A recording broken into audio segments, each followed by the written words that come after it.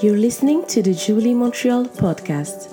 Jubilee Montreal is a Christian church located in downtown Montreal that exists to share the good news as a spiritual family for holistic transformation. For more information on Jubilee Montreal, visit us online at www.jblmontreal.org.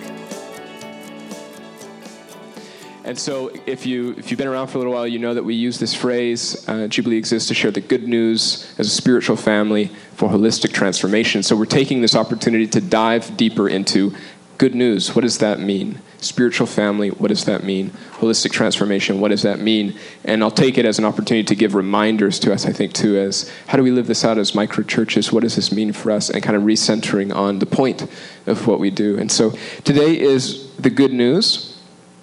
I'll just start by reading 1 Corinthians chapter 15, verses 1 to 11.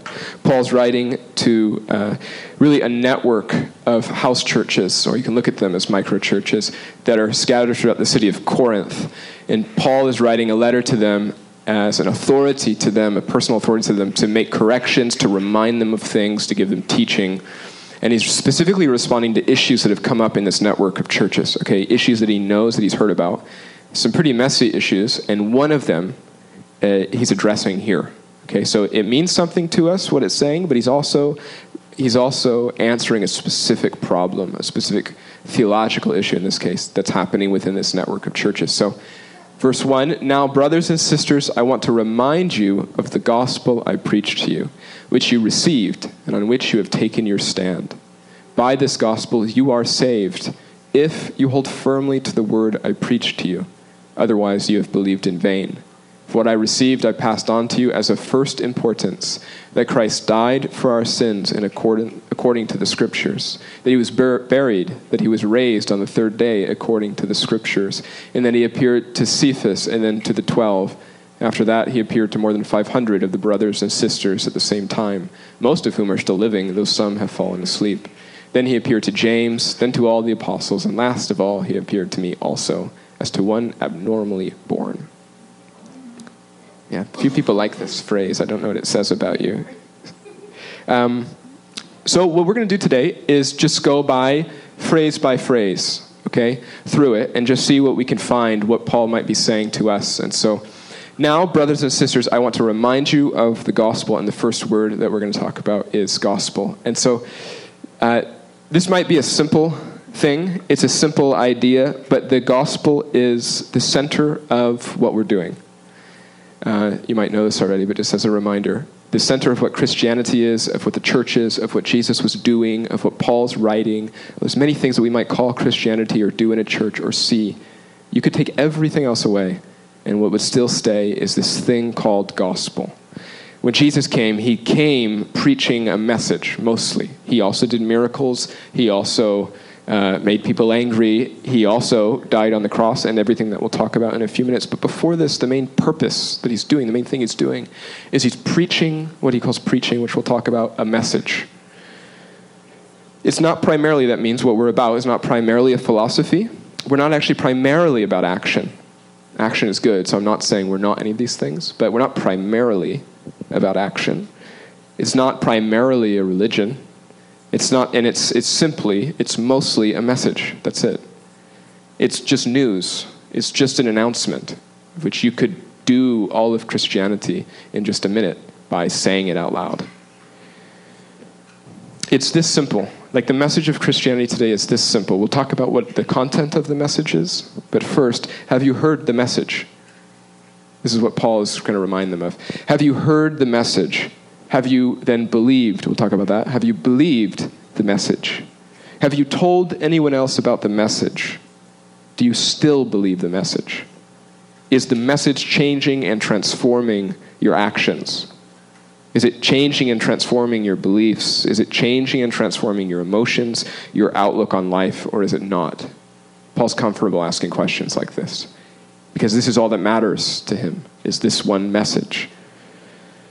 Mostly, and in the background of the passage, is it going into your heart? Is the message making its way into your heart? just to wrap up that idea of what is the gospel literally means good news. It's a Greek word called euangelion, which means a good message, a good news. And it literally means what it sounds like, a positive announcement that's spoken. They mean something very specifically by it. That's why we call it the good news, to emphasize that the message is positive and life-changing. And that is the foundation of what we do. So as an aside, we're not giving people here or in micro-churches or as individuals in the city, we're not giving people simply a philosophy or a religion or a 10-step program to how to live a better life or anything. Although all those things can be a part of this, what we're doing mostly and simply is giving an announcement of something that's happened. Not even a plan for how you're going to change first, but just an announcement of something that's happened in history that's spiritually true and historically true. This word, then, preached to you, matters a lot. I don't know that I had ever, it's such a simple thing, but I don't know that I had ever considered it before I was reading this, to even ask what the word preached means. If you remember, the word gospel means, it sounds like something like this in Greek, euangelion. Well, the word preached in Greek is euangelizo, which sounds a lot like it. To preach literally means, although it has a negative connotation usually, it literally means to bring good news. To preach the good news is kind of this thing that always goes together. Real preaching, actual preaching from the Bible is announcing good news to somebody. Specifically what Paul means by it, and whenever you see it in the New Testament, what the word preach or preaching means is it's specifically announcing the full message of Jesus. So you can think of it from a negative perspective, like you're preaching at somebody, but to truly preach at somebody is to offer them good news. Preaching means sharing the good news, and I think that we should always stop at this moment because for the places most of us have probably grown up in our culture, not only is preaching negative, but maybe the word gospel has even taken on kind of a negative connotation. And I don't just mean that the gospel can be presented negatively. Maybe you think it's positive still intellectually, but you don't feel that it's good news. You might not experience internally that it really is the best news, the best message possible. For the rest of today, we're going to be talking about the content. Paul's going to talk about the content of the message. What is the message?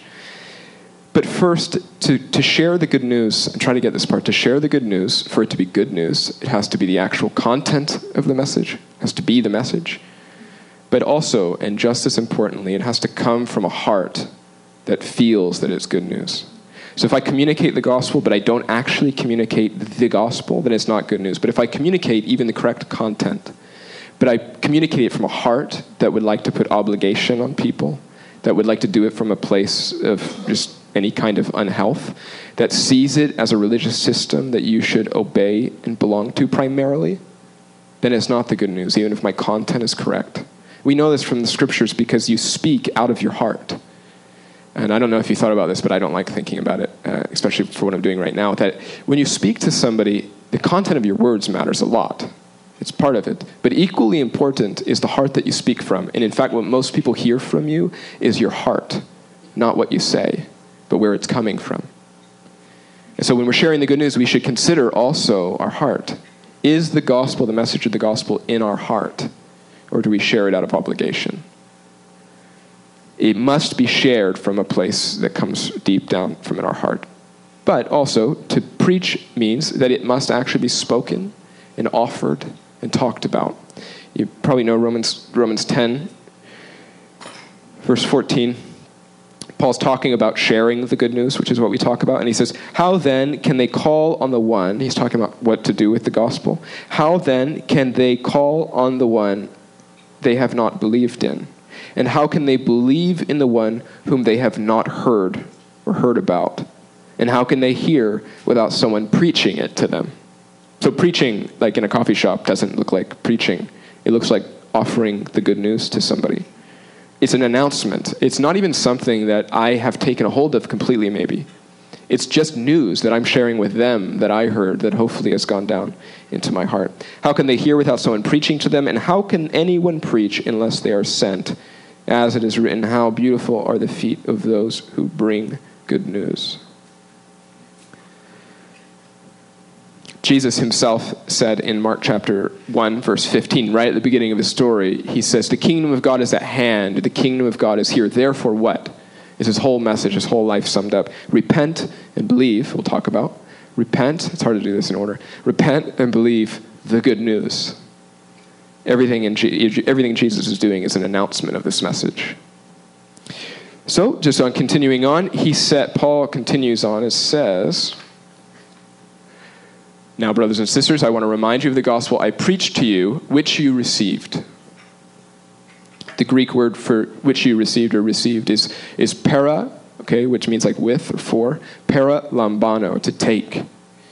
Really what it means here, and it's all important, but I just think that we skip over received, and we don't even know what to do with it. I'm just going to read you like definitions from this word. I take from, receive from, or I take to, or I receive, admit, acknowledge, or take with me. This one is good. To take something by showing strong personal initiative. This is the proper response to the message. So if all we're doing deep down, first primarily, is offering a message, then you have to ask, what do you do with it? What's the proper response to hearing the message, whoever you are? And what Paul says is the proper response is to do something called receive it. The message itself, which we'll see, is powerful. Maybe more powerful than we can understand in the moment or believe in the moment. But Paul thinks it's the most powerful thing in the world. This message, which is so weird, that the power of God would count on people to speak it out loud. In all the ways that human beings are unable to do that well, scared to do it, unable to do it properly. But that's how God wants to transmit it, through people choosing to speak it, to show it, and to live it, and to speak it. And then what happens is, even though it contains power, Paul says elsewhere that the good news, the gospel, is the power of God to save people. He means it very specifically and practically. He literally thinks that people will be saved as they receive the message, both now and later. Paul's own life is an example of this, in which he talks at the end about someone being abnormally born, which we'll talk about if we have time, is that if you were to receive this message, take it to heart, take it with you, take a hold of it, that it would change your whole life. So to receive something is something that you've heard that's true of all, okay? The gospel is an announcement that's true. So John 3:16, for God so loved the world that he gave his son, that whoever believes in him would not perish but experience eternal life, whoever would believe in him. So the key for that, the key for this, is that just because the gospel is true and it's an announcement and the most powerful thing ever, it will have no effect in your life if it's not received. If it's not received the first time, which is what Paul's referring to here, or if it's not received ongoing. It will cease to have power in your life if you're not receiving it. It's interesting for me, I don't know if it's for you, that such a simple idea, like just receive something, can be really complicated to do. What does it mean to receive? I don't know if you ever asked that question. What does it really mean for you to receive it? How do you know when you received it? How do you know when you are receiving it? It's one of those things that's probably too simple for us to get. It's like when Jesus always brings it back when he's talking to his disciples and Pharisees, and he brings it back to saying, become like a child, is a reminder to move beyond this like difficulty, this hang-up we have to understand what he's talking about, where a child often doesn't have the blockage.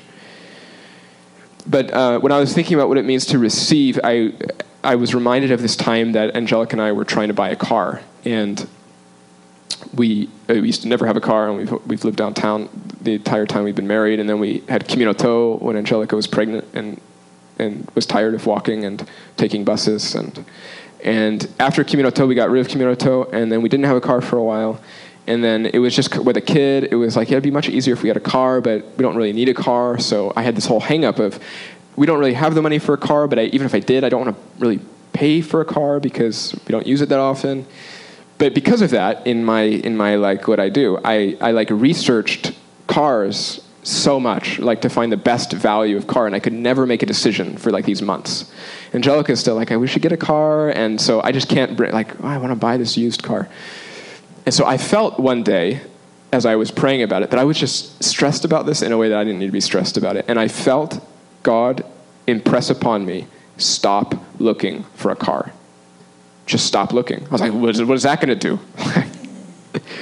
I said, fine, I'll try it, because nothing else has worked. And so I just said, I made a decision in a moment. I switched what I was doing. This is repentance. I changed what I was doing. I was going this way, which was like researching cars madly, and I turned 180 degrees, and I said, I'm not going to look for a car anymore. God, if you'd like us to have a car, give us a car, because I give up. 2 days later, somebody that used to be a part of Jubilee seemingly randomly came over. We had a discussion. They asked if they could leave their car in our spot, because we had a parking spot we didn't use, and left. And then the next day, less than 24 hours later, they sent me a message that said, we left your house and we felt like I couldn't shake that God was saying to us, give Michael and Angelica our car. And I'm reading this message like, what? And he's like, I don't even know if you want it or if you need it. I mean, it's a used car, it probably needs some work, but I don't know if you want it. But look, it's in your parking spot. I left the keys in your kitchen, and so it's yours if you want it. And I was like, what? Things like that don't always happen, like so clearly, you know. And so I remember I received cars. No, I'm just kidding. I'm joking. If you're new, it doesn't actually work like that. So, but to bring it back to what it means to receive, has nothing to do with, receiving material goods, like might be a part of what's going on, but to focus on that is to miss the whole message again. But what it meant for me to receive meant first I had to let go of my own way. Okay, it's fine if we buy a car. That God doesn't do things one way, but for that specific thing, what it meant for me, the pictures, I had to let go of what I was doing, which is repentance, this idea that to receive the good news, I must repent, which is it's a turning from what you've been doing to something else. It's a surrendering, it's a letting go. So my hands were full of things. Until I opened them and left them open, I couldn't receive anything. In addition to this, to actually receive the car, so I had to go, and Angelica and I put it in our name, and I had to become responsible for fixing it constantly, and that whole thing. And I had to take hold of it. I had to make it mine. I had to call it my own. I had to, you know what I mean? Like, this is hard to explain, but I had to make it mine. I accepted it, put it in my name, put the insurance in my name, paid the fees, and accepted that it was mine. This is what it is with the good news. The good news is it's terrible, but it is a car. But to receive it, you have to receive it. It's true anyway. It is what it is. Like the announcement, whether we believe it or not, what Paul's going to say is historically true. It happened. It's an announcement, and it's powerful. But if you'd like to have it, you have to actually have it. You have to actively receive it, and to do that, you're going to have to give up a lot of other things. But he's saying that if you would give up all the other things, you'll actually receive something that is more important and better than everything else. Okay. God does not promise anyone a car or money or a job or anything if you follow him, just as a asterisk to what I'm saying. Paul goes on. He says, which I preached to you, which you received, and on which you have taken your stand. The people he's writing to here in Corinth, which I mentioned a few minutes back, among many other messy things that are going on in their churches throughout the city, the thing that he's addressing now, is that some people are saying there's no such thing as the resurrection from the dead. Okay? They're not only talking about Jesus here. They're saying that whole idea that people rise from the dead, I don't know where that came from, but that is not true. Okay? It's not true. Therefore, Jesus rose from the dead. Jesus didn't rise from the dead. They came up with all kind of creative ways to explain what had happened, but that's what they were saying. So what Paul's saying here when he says, on which you have taken your stand. So the gospel is something that we must receive, and then of which we take a stand on it. Some of us have received it and have stopped. That's an issue. Some of us have never received it. That's the first step. Some of us have received it, are receiving it, but we're shy to take a stand on it. What he means here is specifically the message he spoke to them. This is very specific, but try to get this. The message that he spoke to them, the content of it, what he said, which he's going to say again in a second. He says, that message, the specific thing I said to you, you took a stand on that. You said that is the message. What's going on is that some people are taking that message and they've tweaked it a bit. They've changed it. And they say, you can have the message, believe the message, but this whole part about Jesus rising from the dead, this part doesn't need to fit into it, okay? And he's saying, you took a stand on the message I spoke to you. It was important what I said. And he says, you took a stand on that. So when everybody else started saying, no, the resurrection didn't happen, you took a stand on what I said. So remember that. Remember the message I said to you. That's the one you took a stand on. It also means something else, though. It can mean something else. And he's saying, you took a stand on the message I said, not just against others who are changing it, but against the whole world and all the other messages that people give. So there's lots of ways to live. There's lots of stories to live. Everyone's actually looking for salvation, which we'll see in a second. Everybody has different ways of explaining what salvation is and how we find it and how we get it. And Paul says, in the midst of that, you've taken a life stand on this one message. It's a big deal. You staked your whole life on this claim that I shared with you. So he thinks it's a good thing. But he's thinking in a world where there's many gods to pursue, you've chosen to pursue the God that's revealed in the specific message I spoke to you. So the question here is just for anybody, have we actually taken a stand on it? To take a stand on it is to, for example, it's to be baptized if you've not been baptized. This is a way to take a stand on it. To internally decide, this is my story, and I'm not going to believe other stories anymore. He goes on. By this gospel, you are saved. Literally, it means to be saved or to be healed. And literally, in the Greek, it means you're in the process of being saved. By this gospel, you are being saved. Ongoing. And I'll just read you a little quote here as we speed up. The word saved, of course, implies that you are being rescued from something. Many Christians use the word saved as a term for going to heaven, but for Paul, being saved means being rescued from becoming dead. Salvation ultimately means here salvation from death.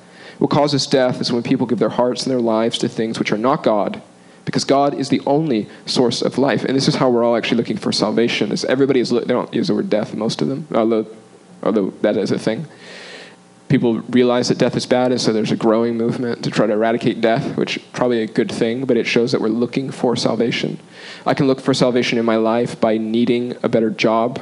Okay, the root of the better job is fine, but the root of the better job, of more money, might be more security. It's because for me, salvation is having all my bases covered, not being in danger of ever being in need. This is a form of salvation. It all stems from our brokenness. Another form of salvation would be that I need a certain position, or I need a certain group of friends, or I need a certain this, because I need to be significant. And for me to be acknowledged as significant, seen as significant by myself and by other people, is when I will have arrived. The whole idea of arriving somewhere is a search for salvation. Okay? So he's saying, by this message you're actually saved, and in no other message are you offered salvation. But then he does this. Why would he do this? He says, if you hold firmly to the word I preached to you, otherwise you've believed in vain. He has a qualifier. You are being saved. If you believe the message, you're being saved, as long as, if you believe, you hold it. This is like receiving it, okay? Remember, take hold of something. If you firmly receive it. You hold it firmly. You receive it and you don't let go. To the word that I preach to you. Again, Paul is saying something very specific here. What I preach to you, you have to hold firmly to that, not to something else. Otherwise, you've believed in vain. Now, later on in this passage, Paul starts really talking about this whole resurrection thing, and he says,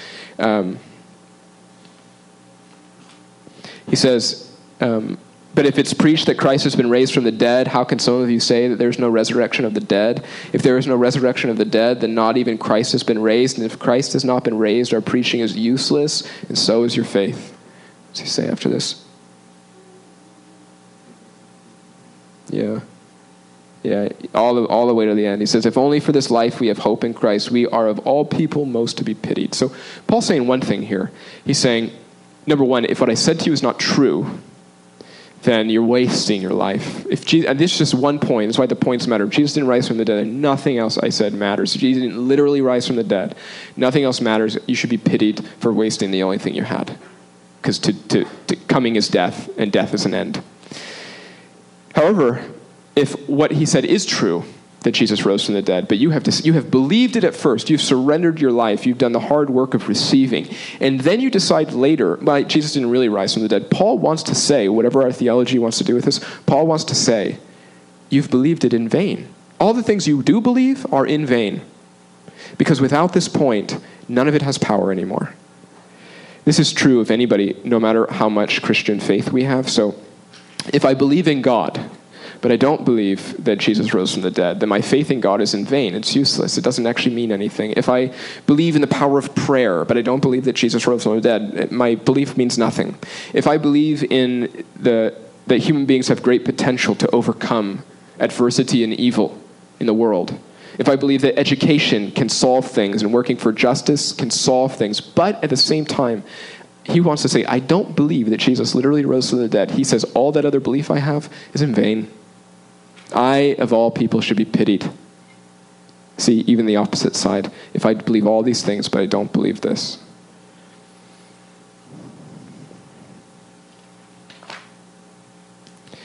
When I was reflecting on this idea, though, of believing in vain, I think there's a third way of reading this, just maybe it's for me, but I wonder if sometimes we have stopped holding firmly to the message. We've loosened up a bit because we fear that we've believed in vain. Maybe not that we think Jesus rose from the dead or he literally didn't rise from the dead, and we have doubts, sure, but maybe there's a doubt, I know for me there is at times, that maybe it is all in vain. And because I fear that it's in vain, I don't hold so firmly anymore. That I'm scared that I've wasted my life. That the call to surrender everything and follow me, and you'll receive an abundant life, that what if it's wrong? And because of a fear of it being in vain, I stop believing, actually. Which is actually what Paul says as a warning is, then you're believing in vain. When your faith begins to lessen and you start doubting certain things, it's at that point that all of your other faith is in vain. Paul would probably want to say, although it's dangerous to say, is if you want to give up one point, just give it all up. Henry Nouwen wrote, sometimes we experience a terrible dryness in our spiritual life. We feel no desire to pray, don't experience God's presence, get bored with worship services, and even think that everything we ever believed about God, Jesus, and the Holy Spirit is little more than a childhood fairy tale. At that point and then, it's important to realize that most of these feelings and thoughts are just feelings and thoughts. It is a great grace to be able to experience God's presence in our feelings and thoughts, but when we don't, it does not mean that God is absent, or that what's historically true is no longer true. It often means that God is calling us to a greater faithfulness. And it's precisely in times of spiritual dryness that we must hold on to our spiritual discipline, that is, seek after God, so that we can grow in a new intimacy with God. For what I received, Paul says, I passed on to you. I'm going to do this part really quickly. For what Paul received, he passed on. We talk a lot about receiving and responding. It doesn't come from nowhere. It's all over the place, including right here. For what I received, I passed on to you. Paul did not say, what I was taught in school, I came here and taught. What I heard once, I'm going to share it with you. He says, what I have taken a hold of, what I have taken all the initiative within myself to receive, what I have given up everything for and received, that's the thing I'm giving you. That's the going into the heart thing.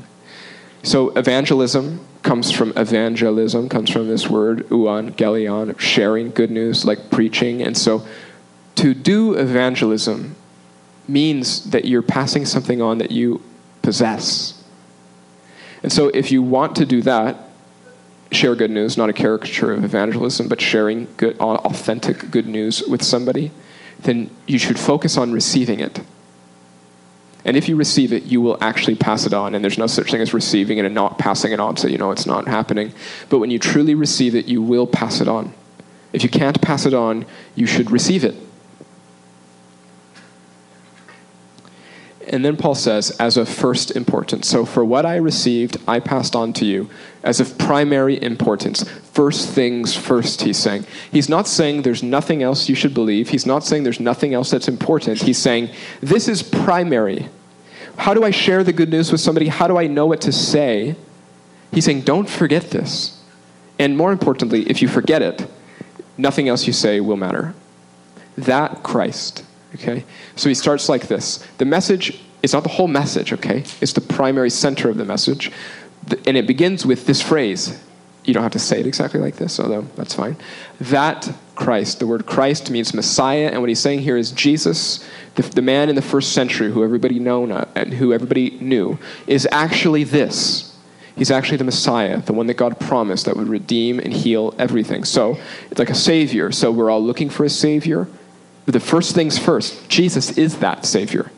He is the thing, not a job, not money, not anything else, not a dream in my life, nothing. Not money, not possessions, not even peace, nothing.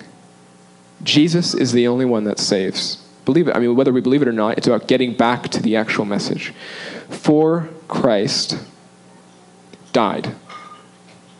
So Paul says his death, which was not questioned as much in that day, is it can be questioned today, which is so silly. It's a historical fact that Christ died by public execution at the hands of an empire for crimes that he supposedly committed in front of people.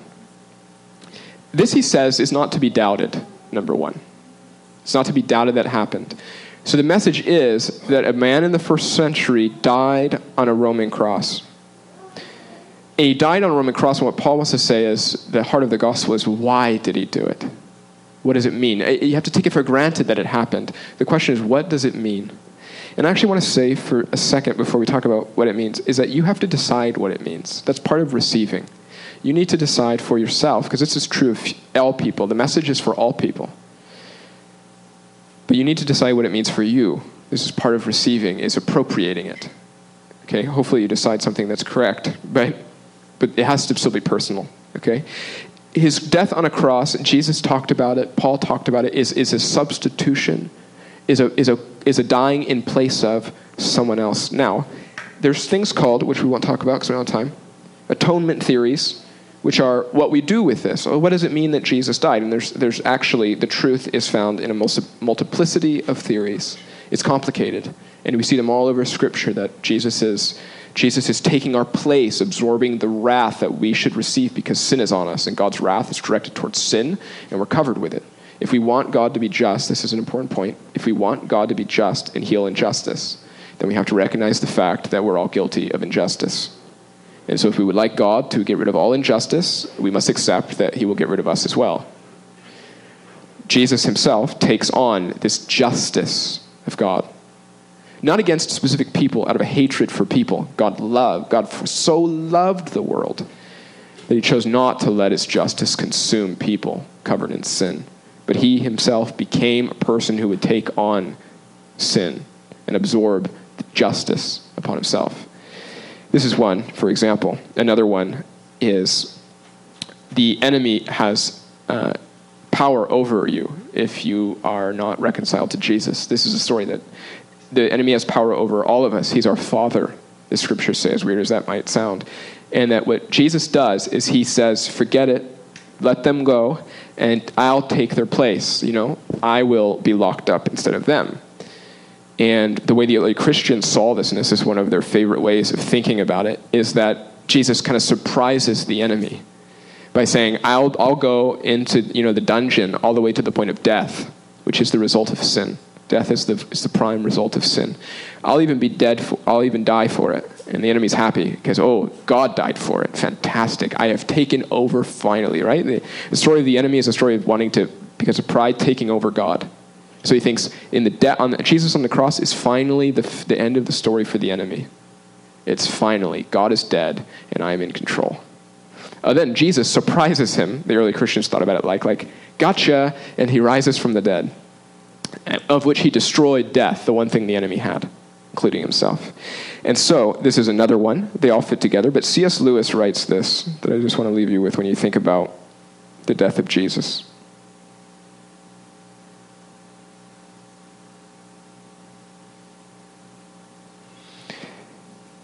Now, before I became a Christian, this is C.S. Lewis talking. Now, before I became a Christian, I was under the impression that the first thing Christians had to believe was one particular theory as to what the point of this Jesus dying was.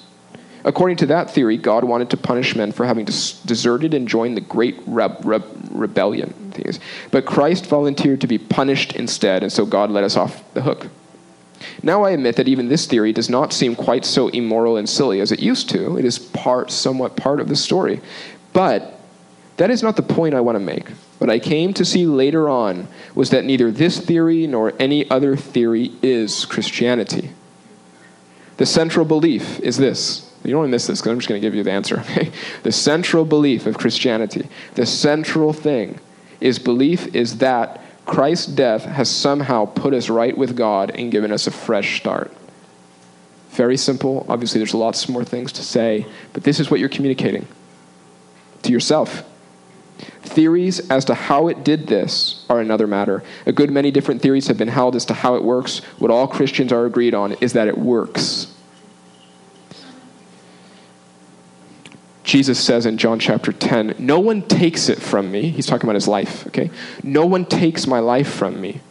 I love Jesus, so strong. In the middle of a public execution. Like literally, he's literally dying on a cross, okay? Like we sometimes separate what's actually happening.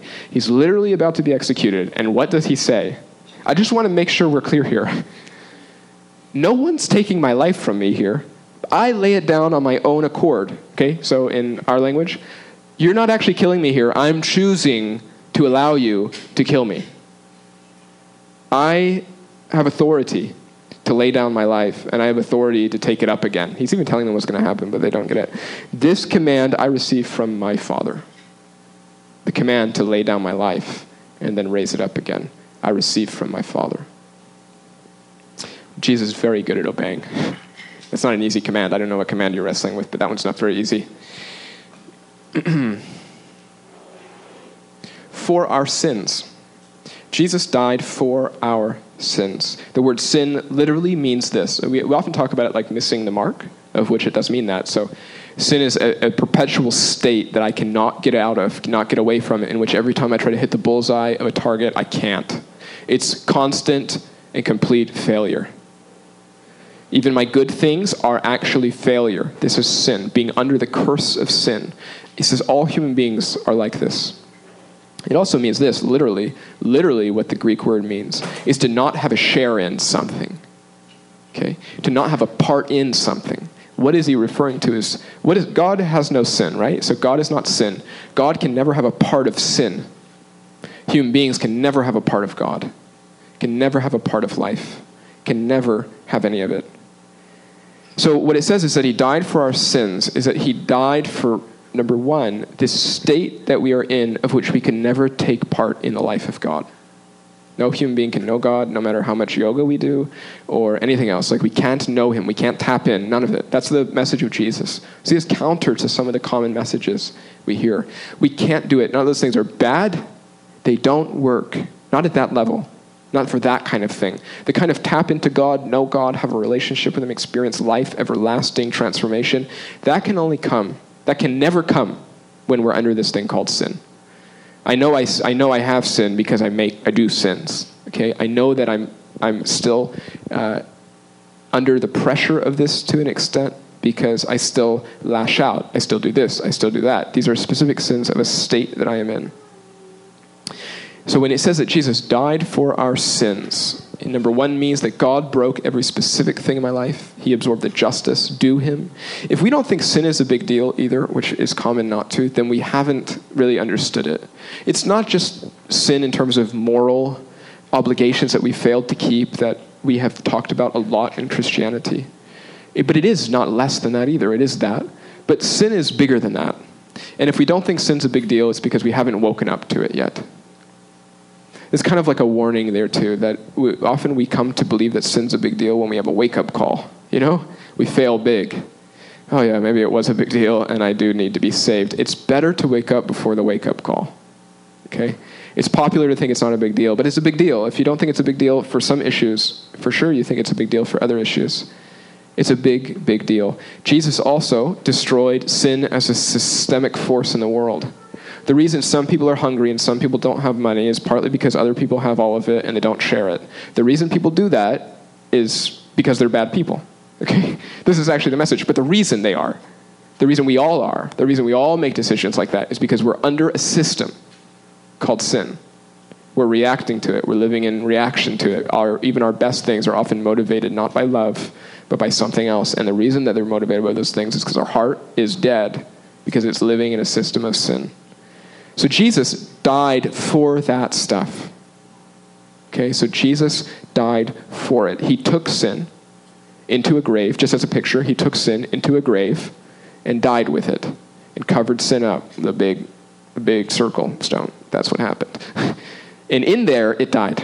Okay, so when the stone rolled away, Jesus came out, and sin did not exist anymore. In the scriptures, sin is like this. Now it's like this shadow figment that doesn't actually exist, that the enemy is still trying to use and hold people to. But for that person that has believed and trusted in Jesus, sin does not exist. Doesn't mean that you won't do it. At some point, you won't anymore. But it means that it doesn't actually exist. So everything you're doing is actually a lie. You're not actually under its power. This is why Paul's always trying to remind of this. That Jesus was buried on the third day.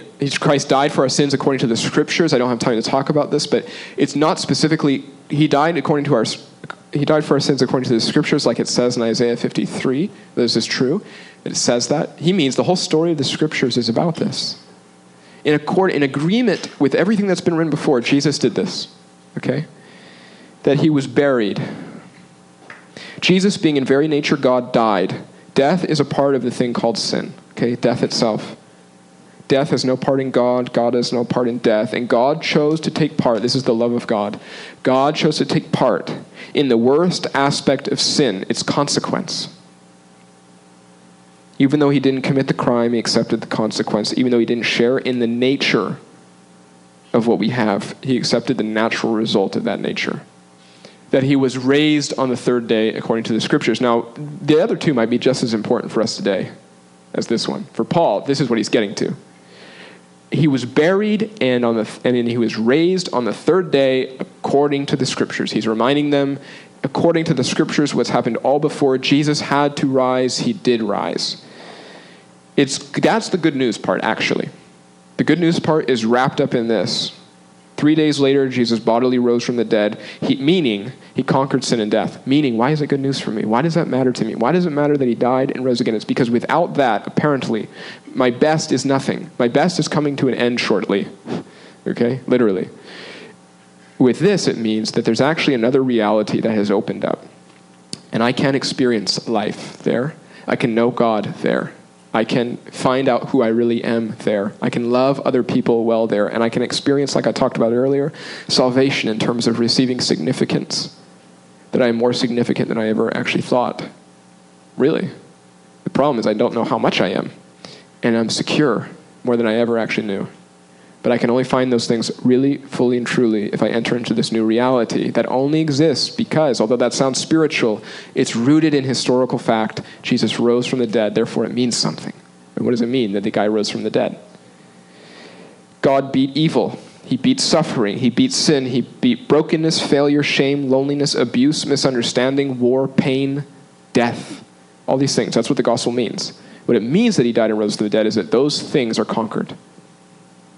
So what does that mean then? What do we do with it? By receiving the message, we can live in its reality. You guys can come forward. We can live in its reality.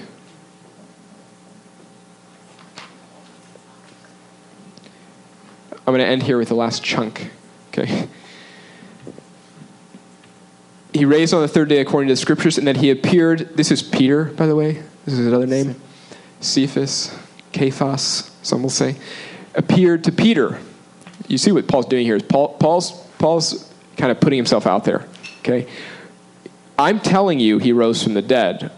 You want me to prove it to you? He appeared to Peter. You don't care what Peter said? He appeared to the 12. You don't care what the 12 said? After that, he appeared to more than 500 people at one time, most of whom are still living. You see what he's doing? It's like an argument. He's saying, ask them. They're still alive. I'm putting my reputation on the line here. 500 different people, and everyone's agreeing they saw him? They're not even the big guys, not even the 12, not even Peter. But all these other people saw him. They all have the same story. Go ask them. So that's why he says, some are still living, though some have fallen asleep. Fallen asleep is Paul's way of saying they died. And the reason that he chooses to say this is because he's telling them the gospel again. They did die, but in fact what has happened is they're just sleeping. Like, come on, man, they're dead. No, they're sleeping. Because at one point, Jesus will return and will waken them. Okay? He will rise them again, just like he did. And at that point, they will never die again. And then he says, just to make it clear, and then he appeared to James, by the way, too. And then to all the apostles. Who are they? Well, he's already mentioned the 12. He also mentioned Peter. He mentioned the 500. He mentions James. There's other apostles, apparently, who are going out and bringing the good news that he's talking about. And last of all, he appeared to me, too, as to one abnormally born. You know, this is fun just because it's fun. The word here for abnormally born, if you like this image, you might not, and I'm sorry, but that's what it is. The word image is of a woman that is pregnant but has to undergo a C-section when it's not time. And the baby, as if the baby's ever ready to be born, probably not, but what the word image means is like the baby is ripped from the mother's body and the light just pierces the eyes. It wasn't the right time. And this is Paul trying to tell his own story. On the road to Damascus, Paul's on a horse, right? And so there's a flash of light and he falls to the ground and Jesus is basically like shows him who's boss, and because he thinks he is. And he tells him, it's all true. The complete opposite of what you've been living is true. And Paul says, that moment to me was like an abnormal birth. I wasn't ready, but it happened anyway. I wasn't ready, but he ripped me out of the place that I was hiding. And so what Paul is saying here is he begins to tell his own story. And I'm not going to read it, but after this, Paul talks about how he came to faith, basically.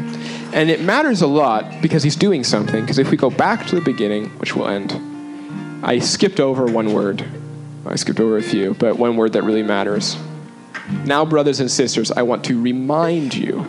Yeah, if we couldn't see it before, it's right there. I was actually going to make it so that remind was the only word that you could see, but I decided not to. Now, brothers and sisters, I want to remind you of the gospel.